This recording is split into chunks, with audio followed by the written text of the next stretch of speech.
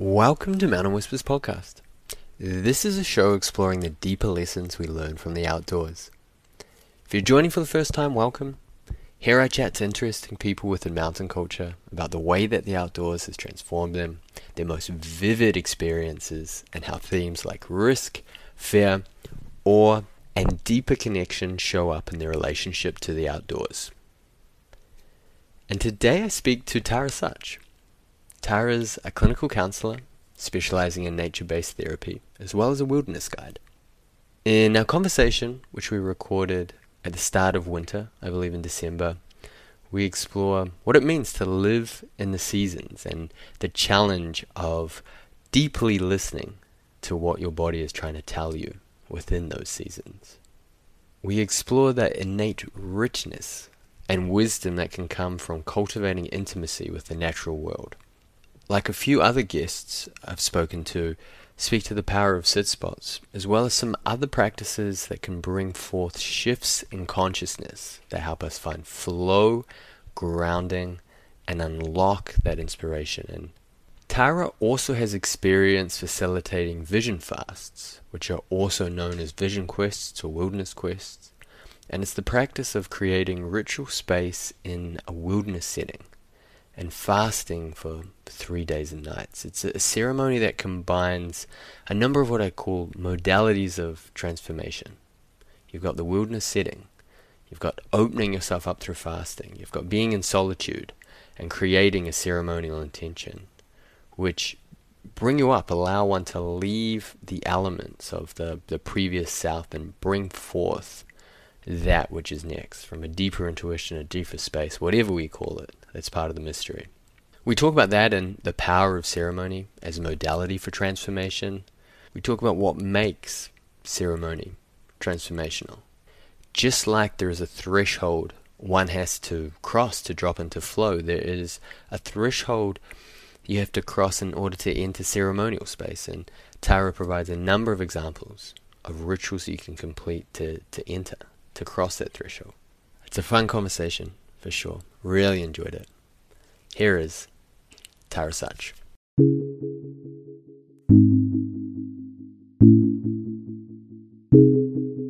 Tara, welcome to Mountain Whispers. Thank you. Thank you for having me. So you're in Ucluelet right now, just as we are diving into winter. I'm curious, what does winter usually signify for you? What is the motions? What's the rituals? What's the seasons that come with winter for you? Oh, I'm so glad you asked that. It's very timely actually, because I particularly reflect on this as we get close to solstice, which is coming up in just a couple days. And yeah, we get to welcome back the light. Um, so for myself, I'm very much informed by a Four Shields model that I've been taught, that very much speaks to the seasons, the cyclical nature of seasons, and how we are them, we're a mirror of them. And so the winter or the North Shield is very much, well, it's something we're a little bit detached from these days because we have so much ease, right? Like we have electricity and we have a bunch of food in a grocery store. However, if you imagine a more ancient time, it's really hard to survive the winter. Like the winter's hard. You know, you need strategy, you need planning, you need to cut the firewood, you need to can the food and basically do all the things to survive. So I often have that awareness in terms of, you know, we move through fall and we feel it get darker, and we feel sort of the indoor time come. And then when we're in winter, we're like really in like the fullest of like the cold and the dark and the going inward. So for me, it's a time of reflection, spending time indoors, um, going inward, journaling, hanging out by the wood stove, making really delicious meals, making warm meals, making bone broth, making soups. Um, yeah, basically nurturing my body. Yeah, I like that. when I can get outside. Yes. Yeah. Yeah, I have only I still haven't found a good balance around winter rituals. I feel like I'm still deeply conditioned to do, and my energy levels do sink down in winter. And Yeah. I still, as much as I recognize it's being winter and it's time to change my expectations, I still find myself coming up against the frustration of, well, why can't I do what or achieve the output that I expect myself to achieve? And I Right. think so much of it is the lack um, of ritual or expectations of what the season is for. I feel like I'm still not yet living in that season. Right. Well, I don't think you're alone in that. And I think we're really cultured to believe that it's about constant productivity and constant doing and getting out there and like living our best life. And what are we doing if we're not doing that? And the reality that we often forget is we are nature. And so nature has cycles and all of them are necessary. And rest is an extremely important cycle in nature. We rest, we go inward, and then in spring we come into bloom again. And then in summer we're in our fullest of bloom. It's when there's the most light. It's light from, gosh, like 6 in the morning till 10 at night. I mean, right now the light window is so small here in the Northern Hemisphere for winter time anyway. And that's an indicator of, yeah, we're nature. Take time to rest. We are. And I'll introduce your background in the intro, but in your counseling work, I'm sure you see a lot the way that the seasons affect people's moods and mental health. Can you speak to that for a moment? Do you think that is related to the seasons, related to our expectations of it, or how so? Oh, absolutely. I mean, for myself, it works very much in my favor because, as you know, I'm a counselor and then I'm also an outdoor guide. And in the summertime, I like to take time off to go guide trips, and I'm very able to do that because um, there's not a large request for counseling in the summertime. So I'm very glad that we tend to be a little bit seasonal in that because my busy season is definitely the fall. What we're in right now is definitely the busiest season in terms of counseling. Um, and I think, yeah, again, there's that going inward. And when we go inward, we're confronted with things that we have typically pushed away or been too busy to really see and to really feel. So when things slow down, it means that we begin to feel. And that's definitely not a bad thing. It's not like, oh no, fall and winter is a hard time and that's when everything falls apart and it's a disaster and you have to go to counseling. It's like, oh, what a wonderful opportunity to do some reflection and to see the things that are there that we've been pushing away. Hmm. Could we explore the go inward part for a bit? What does it mean to go inward in your eyes? That's a great question. Um, it definitely means that we slow down and get still enough to hear what is actually happening for us. Um, I think the best place that we do this is in nature. So when we go into nature and we take solitude and we just sit and we put away our phone and we don't listen to music and we just quiet ourselves and we hear the sounds around us and we begin to get curious about those sounds or reflect on how they impact us. And then, all of a sudden we might have a memory of a loved one, for example, that we haven't thought about for a while. And it's like, oh, yeah, right, there's that person. Or, oh, yeah, right, there's this sensation or this memory. Or we get more information, perhaps we're feeling agitated and we sit down long enough to reflect and go, oh, I'm making the connection around who or what is bringing forward that agitation for me. I remember when I felt like this years ago and how did I get through it? It really is just leaving the space to see the bigger picture because we Mm. can kind of operate in a very like from the neck up like we tend to really operate from the busy mind that's just go go go go go go and kind of detach from the experiences of our heart and gut typically in a day. Yeah, because a couple of thoughts here. The on that last point around so often we operate from the neck up. That's something that has been a big learning of mine over the last, let's say, 3 to 5 years is understanding what my body is telling me.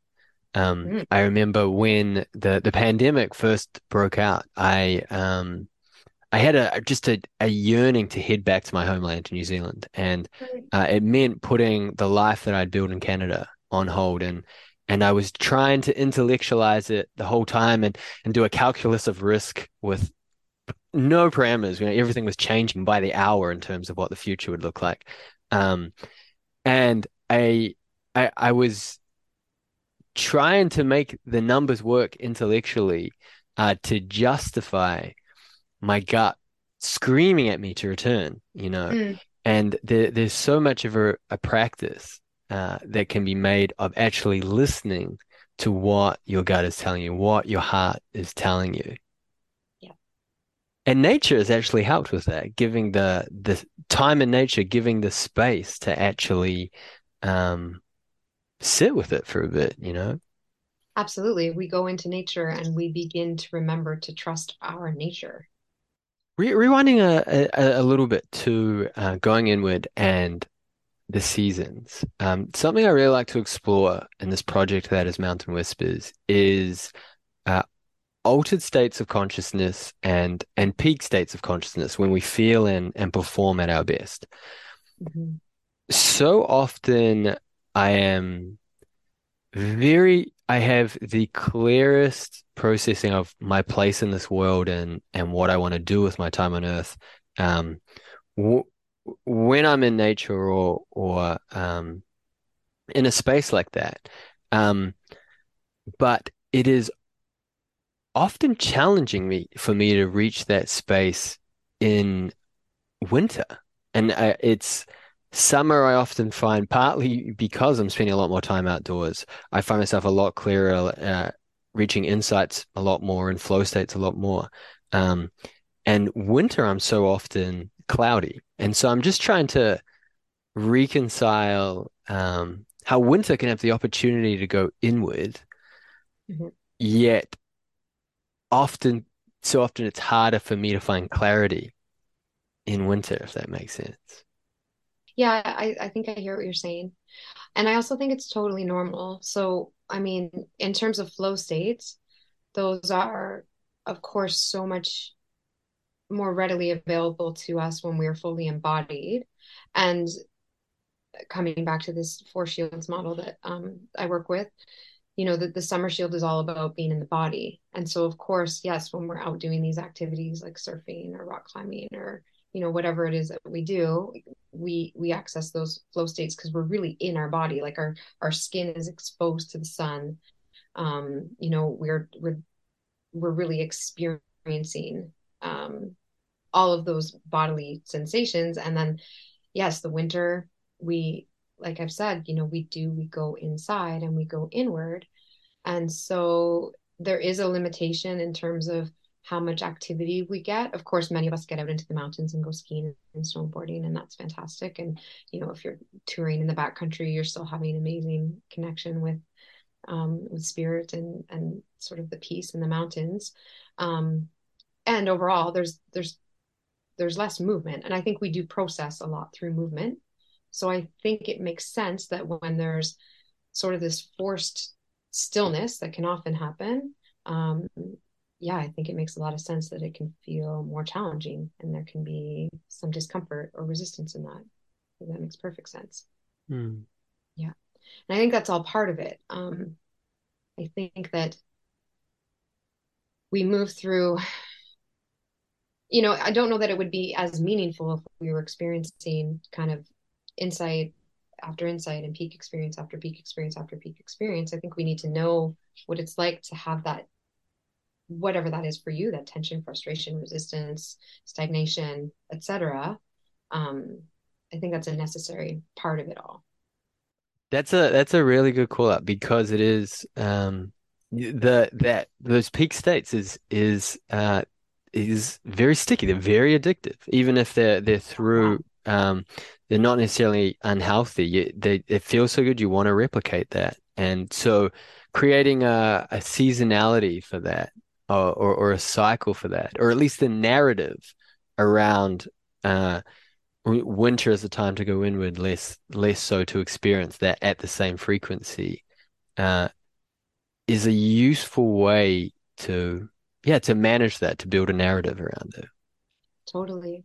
And I mean, we're all such different beings. As I say this, I think of, my partner who's out doing cold dips every day in winter, because that's where he gets that. And so, you can get creative if you really want to get after it, for sure. Switching gears a little bit, I would love to learn what is the story of how you fell in love with the outdoors? When did the Yeah. mountains first start whispering to you? I was really young. I mean, my earliest memory is around 5 years old.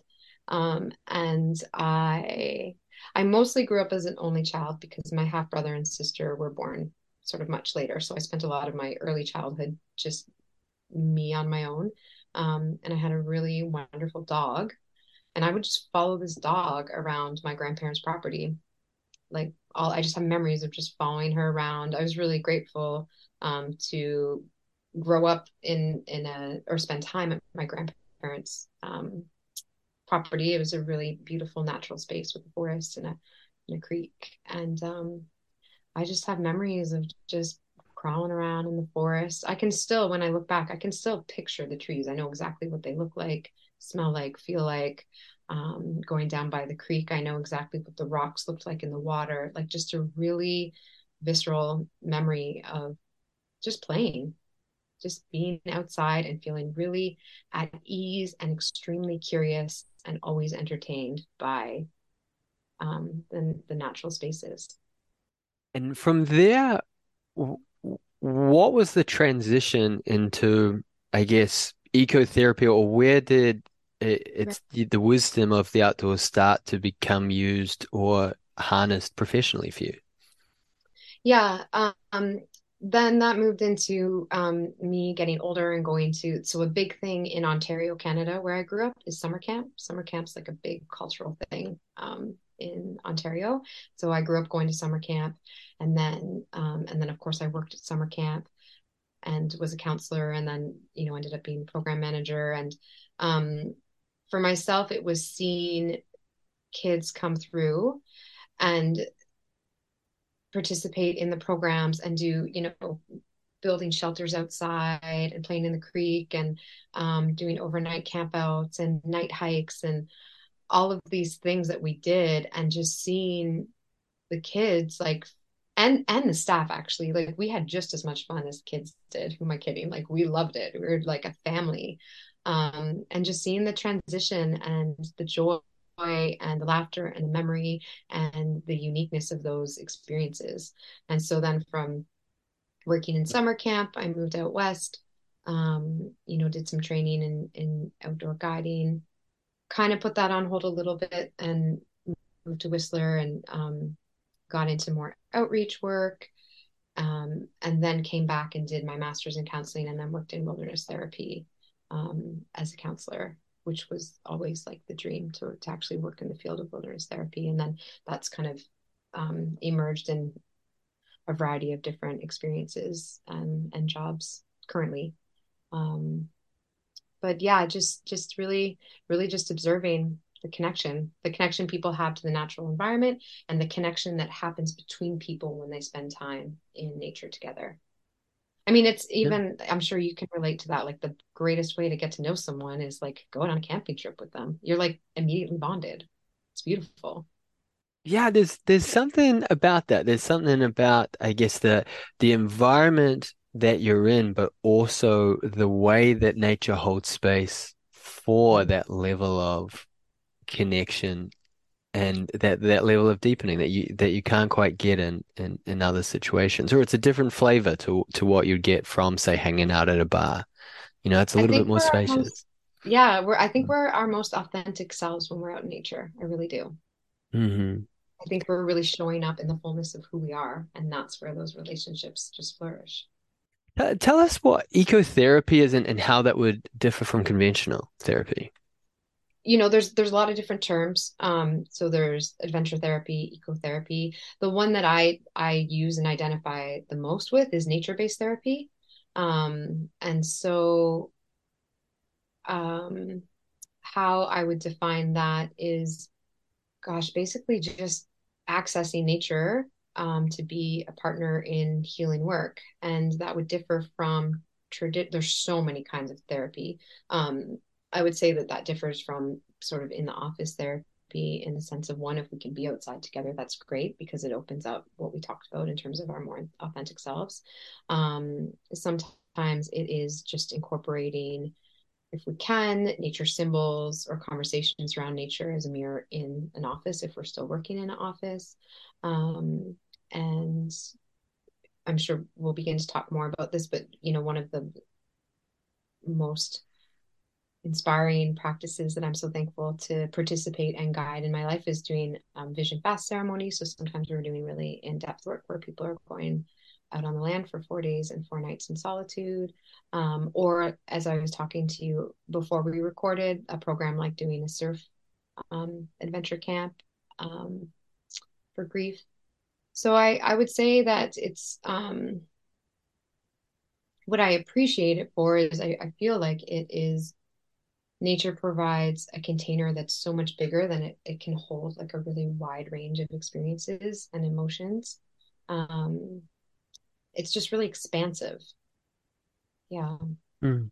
So that's what it means to me. There's a lot of different, there's a lot of literature and research around some of these names now, which is really great. It's getting on the radar more, which is awesome. But I think it means different things to different practitioners. You mentioned the power of symbolism in working in nature. Is there any of your favorite metaphors or symbols for the way in which nature can partner with us for healing or transformation? I mean, I really love to talk about the earth in terms of particularly the compost, right? And so how it's, in the fall, the leaves fall and there's this death. And you know, if you garden, for example, and you are familiar with putting all of your things in the compost and it gets all stinky and yucky, and that's kind of like the fall and the compost and the decay, and you got to churn it up and it's kind of icky and you don't really want to look at it. And then come springtime, it actually makes this really nutrient rich soil that you can plant and grow beautiful food or flowers or whatever it is that you want to plant. So I really like that in terms of a symbol for, as we were talking about earlier, like the benefits of going inward, like the gifts in that ickiness, the gifts in the death that we experience multiple deaths in life, changes and transitions. Um, Rocks are another go-to for me. So, sometimes I'll do activities around, particularly I work a lot with grief. So a grief rock, so carrying around this rock, feeling the weight of it, or the way in which rocks have different patterns on them. And so how, you feel that whether it's your pain or your grief is represented in this rock and why you chose it, doing something with that rock.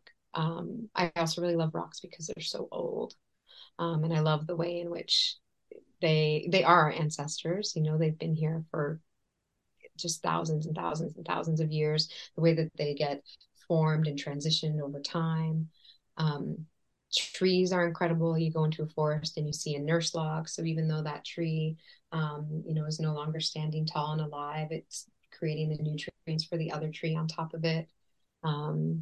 The way in which there's diverse species in a forest. I mean, I could go on and on and on.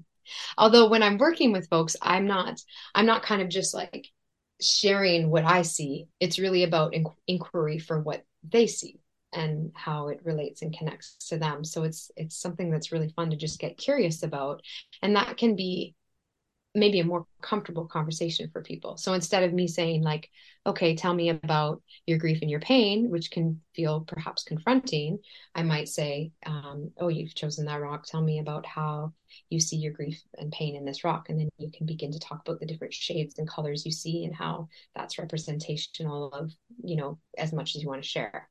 So it provides this more accessible window in for people. Sure, and what comes up as you share that is the way in which something like a rock, or even just paying attention to the process of decomposition in nature, is a gateway to deeper connection and intimacy, for me a way to drop into flow states or deeper access that I often find um, even looking at a rock or recognizing, let's say, seeing an ancient old growth tree, and just visualizing what that tree has seen, what that tree has lived through, Yes. transforms my mindset, my position to the space on Earth, and my position to this space in time. There's this philosopher called John Vervaeke who I reference pretty much every episode. He talks about uh, participatory knowing as opposed to propositional knowing, which is that this is a tree and by the rings it is over 300 years old. The participatory knowing is being able to hold um, w what that tree has lived through, where that tree stands, and everything in it. And I think part of exploring this is the way in which a conscious, intentional practice can be developed for being able to ground ourselves through those processes. You know, like there's a degree of psychoactiveness just to visualizing or paying attention to that which is around you, you know. Yep, absolutely. And that is particularly why I enjoy working with nature with people, is because then it is also opening up, if it hasn't been opened already, this gateway that continues to be accessible to them. I'm always, so if it's me working as a counselor, I'm really looking to kind of decenter myself as being important. I'm not important to this person's process. It's important that I, have some training and hold safe space, etc. But what is most helpful is if they're able to find something that they can access as a resource for healing throughout their lifetime. And so to introduce folks to this way of connecting with nature can serve them across a lifetime, which is, I think, really incredible. And then Absolutely. once they connect and have that connection, there's more investment in like protecting nature, and looking out for our planet, which is really important. Yeah. Yeah, and connection is often the gateway to that level of advocacy. Is there either in working with your clients or even in your own practice, is there intentional practices around fostering that connection and intimacy with the natural world around you? Yeah, if people are interested, definitely, there can be suggestions around, kind of take home activities, prompts to go for a walk, and, maybe some journal reflective prompts, or just activities if folks are interested, definitely.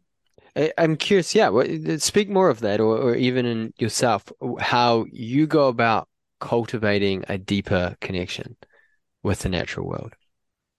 I would say the number one that comes up for me is having a sit spot. And so a sit spot is a place in nature where there's a particular location that you're drawn to, connected to, and you basically visit that place as a place of meditation, reflection, connection, prayer, whatever that is. And it's really beautiful to visit that place over time, particularly to see that place change throughout the seasons. So for myself here where I live, I have a trail that takes me out to a beautiful bluff nearby my home. And it's been the greatest gift over the past year in particular to observe these eagles who come and go from this bluff, and they're really, for myself, I feel a really deep connection and relationship to these eagles, to the bluff where they often sit, to the trees surrounding the area. These little areas, I've discovered a little meadow that's kind of tucked away and hidden in the bluff. And visiting this place, particularly in the winter when the months are hard, when the wind is blowing sideways and maybe I want to stay outside, and still just being dedicated to this place. And you feel, for myself anyway, I can only speak of my own experience, but you really feel like your heart can actually grow to this place. Like it's become like family. And so there's joy in going to this place for me. That's beautiful, and it's funny. Sitspot comes up regularly in people that I chat with here. Quick question: are the eagles migratory? Are they there year round, or is it a certain time of year that they're living there? Right. So I'm not an expert on this. And one of the things that's been really neat for me to observe is I observed that they weren't around as much in the summer or the fall. I know that the salmon's running out that time, so I kind of assumed that they went to go get their salmon and they've just returned again. And this time of year is exactly when they were there all the time last year. So that's something that's really neat for me to just watch. And I kind of had this feeling, I was like, I think around November, December, they're going to come back, and you kind of go and you visit and you hope. And then there's the day and they return, and it's just like this joy that they've come back. Um, yeah. And so again, I'm not, we have eagles year round on the coast. But this particular spot is just kind of this really enjoy, like this joyful personal inquiry I have around it. And that observation is just fun for me versus like looking it up and really learning. You just begin to speculate. You're like, okay, well, I know the salmon, and so they must be doing this. And, you just get curious. Yeah, and as you say that, it makes me realize there's no better way to cultivating that level of intimacy than having one spot that you continue to offer your attention and as you said, your devotion to. And that it's something I've only picked up in the last year. And my spot when I'm in Canada is a place in on the edge of Alice Lake Provincial Park. But Mm-hmm. what's wild for me is just the new thing I notice every single time and returning to a space, even if there hasn't been that much change.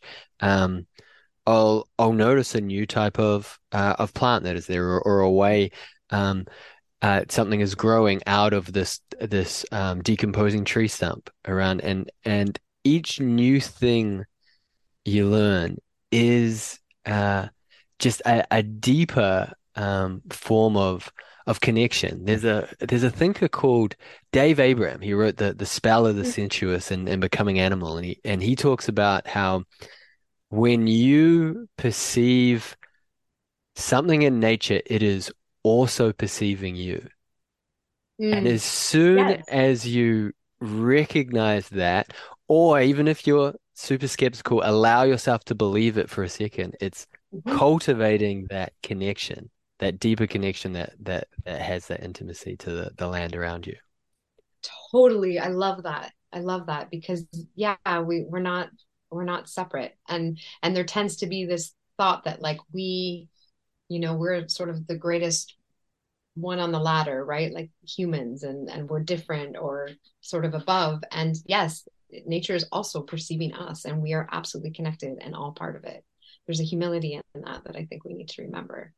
Yeah, and to find that humility, it often takes rediscovering that connection. I really do feel like at least Western culture has been cleavering a separation from nature for hundreds of years, and that's partly been the myth of progress, and it's allowed for great things, increased the um, average age, but it's also completely removed that connection in many ways. And yeah, it's a process of reconnecting it. We've talked about practices for connection. Uh, I'd love to chat more about your work with vision fasts. Can you tell us a little bit more about that? So where that began for me, when I was working for an organization called Canaventure Education, which is the wilderness therapy program I started working for after I finished my master's in counseling. It was a 28 day program. We had youth that would come out. We'd go backpacking and on kayak trips. And at the end of their time, they would do a 24 or 48-hour solo where they would go out into nature, no food, minimal shelter, and they would do this on their own. And it was, a rite of passage or confirmation, for the end of the program. And then their parents would come at the end, and we would often sit in circle. Most of the time, their parents would come. Some programs that wasn't necessarily the case, but most of the time we'd all together as adults sit together in circle. We'd hear the story from the young people, and we would do something called mirroring the story back to them.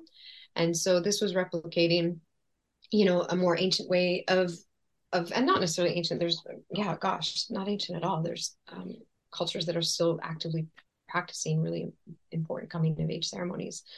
Um, so we would mirror back their story to them in a way that was empowering. And in this way, it was basically like being witnessed and held by the adults and elders in their community. And the purpose of mirroring was so that we could hold a mirror up to these young people and say, hey, these are your gifts. We see your gifts, and this is how and why you're important to the community or to our family. And so I got really curious about this practice. And my supervisor at the time was like, oh, well, if you're really interested in this, you should go down to the School of Lost Borders. This is what they do. So I went down to the School of Lost Borders, which is in California, and I did my first fast there, and then since have gone back to be an assistant and learn more and train with them more. And the model that I was introduced to there is going and fasting for 4 days and 4 nights in solitude. And yeah, similarly, you come back and share your stories mirrored in community. Before you go out, you get to share sort of why you're there, and the guides support you in a process of getting clear on your intention, so what you're naming and marking, because a rite of passage ceremony is really about transition, naming and marking different events in our time, which sort of modern culture has really lost sight of, and that can be very problematic for us. So that was probably, gosh, that was well over a decade. Well, not well, maybe like 11 years ago that I started to get into that, had my first fast. And then about 8 years ago, a friend and mentor of mine decided that we wanted to bring this work closer to home. And so we began guiding vision fast ceremonies each year. And yeah, our work is pretty grassroots. We keep it pretty tiny. And yeah, we've been doing it every year for 8 years. There's also an organization that I work for that does Vision Fast for military veterans returning home and marking that transition home. So yeah, those are the two ways that I'm working, I guess, professionally, if you could say, in this work now. Sure, and tell us more about what that process of the 4 days and 4 nights is. My understanding is that generally it follows a three Yep. part process of severance, threshold. Sometimes it's termed something else, and then integration. What exactly does that look like? So severance is happening before the ceremony. So severance is basically marking the leaving. So you're leaving the comforts of the familiarity of home, your routines, perhaps your family, your friends. You're actually severancing from the day to day, so that you can allow yourself an opportunity to have a completely different perspective and experience. So severance is actually ultimately like showing up to the ceremony is the beginning of your severance, because you're like traveling, and you're wrapping up your work calls and getting everything sort of tidied away so that you can be offline for 4 days and 4 nights, which is something that, just if you were to ask most people, like, when's the last time you didn't look at your phone for 4 days and 4 nights? I mean, that's a big severance in this day, right? Like the modern day, that's a huge severance, to totally disconnect.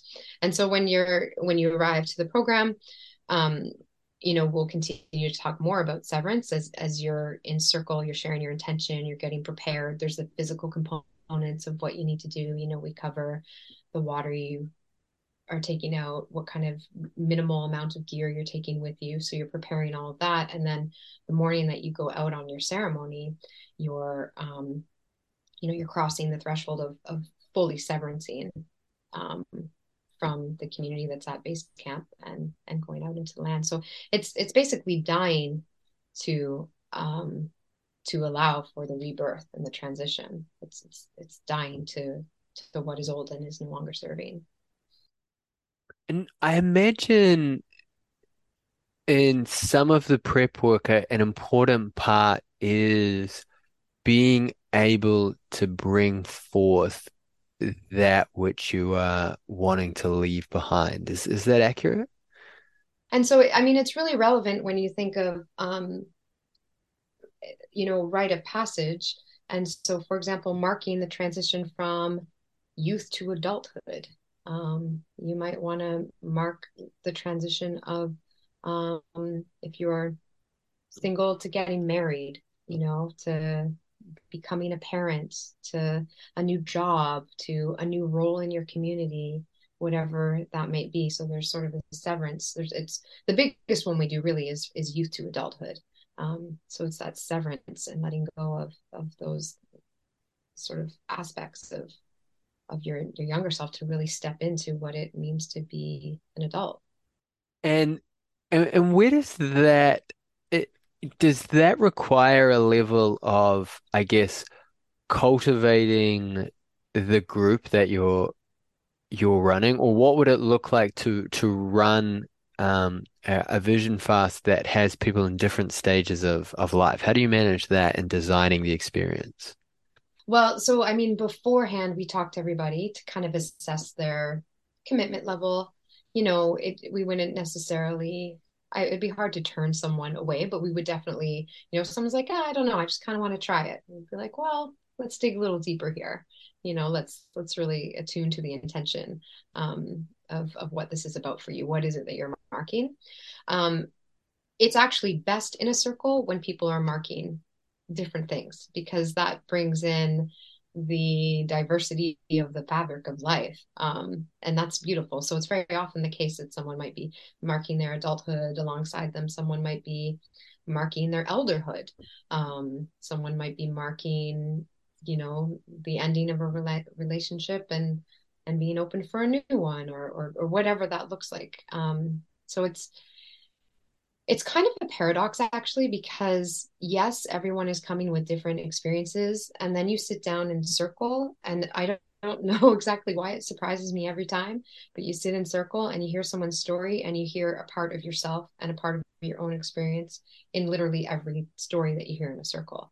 And so everyone is different and everyone is the same. It's a beautiful paradox.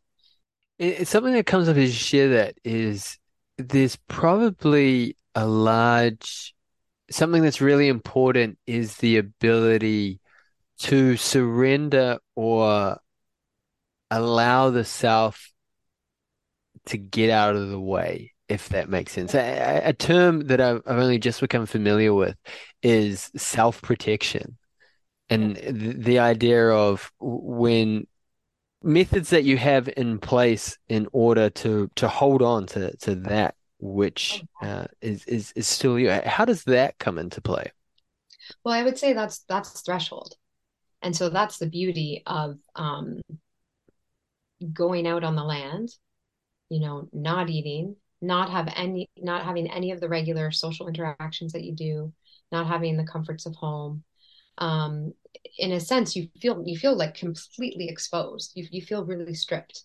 And of course, you do experience an altered state. There's things that you can do.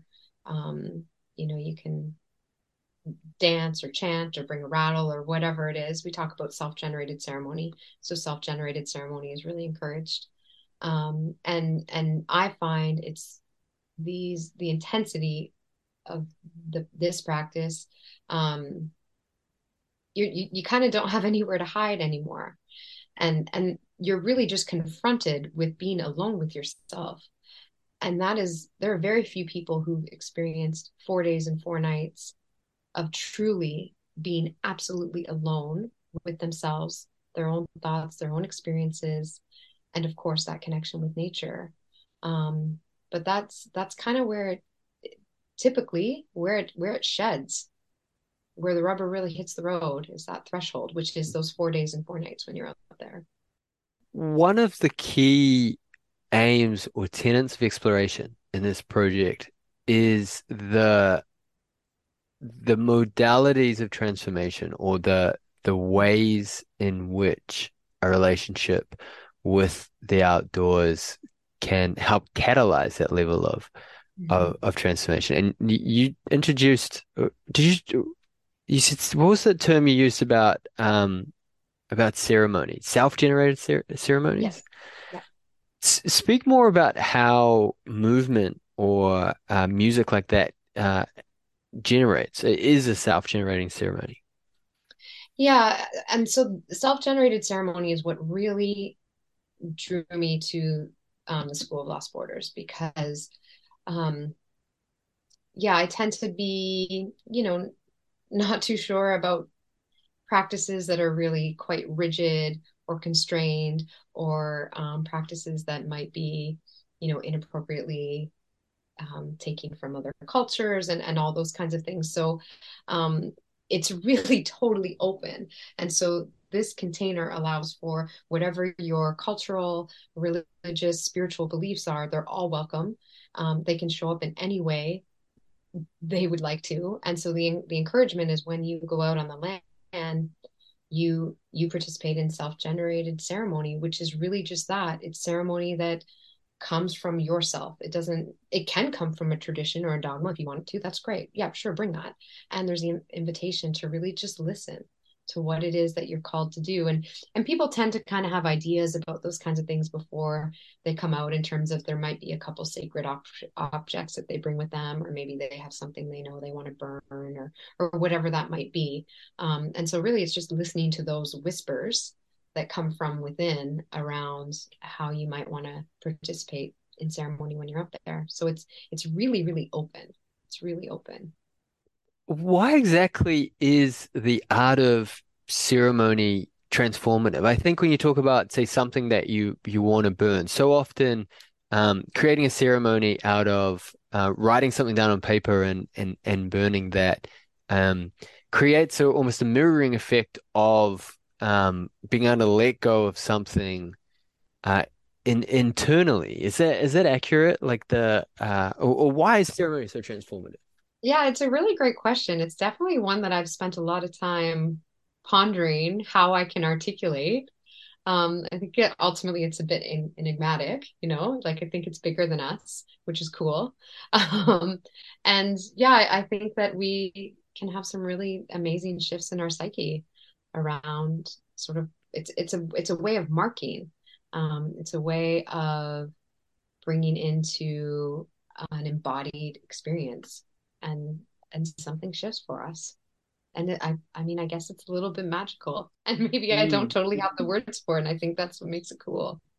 Yeah, and I think about this a lot in that so part of what I'm exploring is that which is enigmatic. And Mhm. I think about really a lot of it is just different exercise of pointing at something and recognizing it's the pointing, not the actual thing. How is ceremony just different to a routine though? What is it that makes ceremony that magical? That a routine isn't necessarily. Well, this was actually, I was talking to my friend, Karina Stevenson. She's a beautiful friend and mentor of mine. And she introduced these terms to me, which I thought made a lot of sense. And she talked about um, maintenance ceremonies and radical ceremonies because I've kind of wondered that same thing. And so I think sort of maintenance ceremonies might be the things that might be a little more routine around maybe that's our meditation or our sit spot or just these sort of ceremonies that kind of maintain maintain our practices basically. And then I would say what we were talking about is like a radical ceremony would be a 4 day 4 night vision fast, for example, a radical ceremony. And there's a variety of radical ceremonies out there, whether people are participating in plant medicine journeys or whatever that might be. I mean, those aren't things that we're doing day to day. Those are things that are marked out as being more intense. Yeah, is there any ceremonies top of mind that you have through the winter or through the fall or through the spring? Oh gosh, yeah. I mean, when when you are able to um, become intentional, um, connected, and drop in, I mean, anything can be a ceremony. So, I mean, a walk in the woods can be a ceremony. I can make it more intentional by writing sort of a line in the ground and perhaps setting an intention before I step over that line. I can mark that I'm going into a more liminal space where I'm really open to messages from the natural world around me. And, I might mark that time is going to end when I come back over. Because I think there's something to be said around it could be problematic if we live in a space where we're always like having conversation with trees, for example. So, we can really we can mark that in a ceremonial way. Right now I'm in ceremony and I'm, engaging in this way. So yeah, I think it comes down to that self-generated ceremony piece. So for myself, I wouldn't say I don't necessarily have kind of a plotted out way of participating in ceremony throughout a year. It really just comes pretty spontaneously. It's intuitive. And so I'll have a sense that, I have an experience or maybe have a dream or whatever it is. I have a sense that it would be good for me to do ceremony around that. Yeah, I really like the tool of I guess setting intentionality around opening and closing a space or accessing the liminal. I think you can go for walks often, but a way of making that intentional is intentionally crossing a threshold or setting an intention for that space. I think that's a useful way to turn a routine into a ceremony and create a little bit of space for accessing the Yeah. magical and the sacred. Yes, yes, I think so. Yeah. And that's really why I like the rite of passage model, right? The severance, the threshold, and the integration, beginning, middle, end. I believe, particularly when we're doing deep or difficult work, having that roadmap or that container is really valuable, because we don't want to lose ourselves in sort of either the darkness or sort of that I want to say Easty because it's the East Shield is kind of that enigmatic, wild sort of springtime creative spiritual space. And that's a beautiful space to visit. And that's kind of an example of spiritual bypassing, for example, right? Like when we stay in these places that just aren't particularly grounded, so having a container is really important. Yeah, and I think spiritual bypass is I guess one of the biggest risks of exploring these modalities. And in many ways that last piece which we haven't fully touched on, the integration piece is what makes the difference between Yes. where the transformation takes place. So tell us about what integration looks like. Yeah. So integration is the most important and often the most challenging part. And so integration is bringing the gifts back. And so again, one of the things that I fell in love with about the practice of the School of Lost Borders is that this practice is not about going into nature, having this peak experience that is completely isolated in yourself. The reason behind doing this work is to become clear on what your gifts are so that you are going to be able to best serve your community. So it's all about community. Even though it happens alone and in isolation, it's about bringing it back. And that is the piece that meant so much to me because I can feel quite critical around sort of ideas of things being completely isolated in one person, things being really individualistic. So the integration is knowing your gifts and coming back and being able to show up as a whole and initiated community member so that we can serve the people in the world and ultimately impact the world in a positive way by knowing ourselves more and by knowing what our gifts are so that we can show it more fully. You tend to, whatever it is that you claimed as your intention before you went out on your fast, you tend to be tested on that within the first year. So we talk about the first year as being the incorporation year.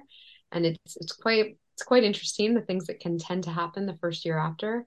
That is kind of like I don't know whether you want to say the universe or Gaia or God or creator kind of being like, whoa, did you mean it when you claimed that? Like, here's a test for you. Did you mean that? And so sometimes there can be some major challenges and obstacles that show up after you've claimed this thing to be true. And so that's part of the integration process. It's interesting. Something I pay a lot of attention to is the narrative that is applied to an event.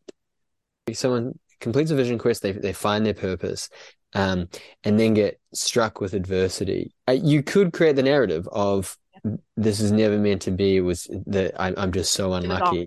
It was all BS. It doesn't mean anything for Yeah. sure.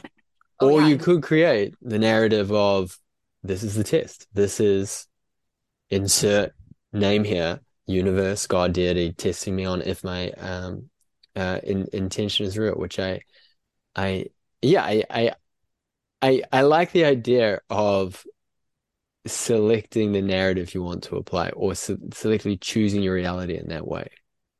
yeah, and it happens, and we let folks know, expect this. Yeah, expect it. And that makes a difference as well of knowing the challenge that is ahead in the process of integration, right? Mm-hmm. Mm-hmm. Yeah.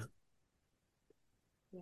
Is there anything else on the topic of Vision Quest before you move on, or on the transformative nature, transformative potential that can come from Vision Quest, Vision Fast, Wilderness Visuals, however you want to name it? Um, I think that mostly covers it. I think it's yeah, the other things about it are just kind of, I think it calls to people. I think if you hear the call, it's pretty cool. It's a good idea to follow it. Yeah, yeah. And what does a call look like? What does it mean to hear the call?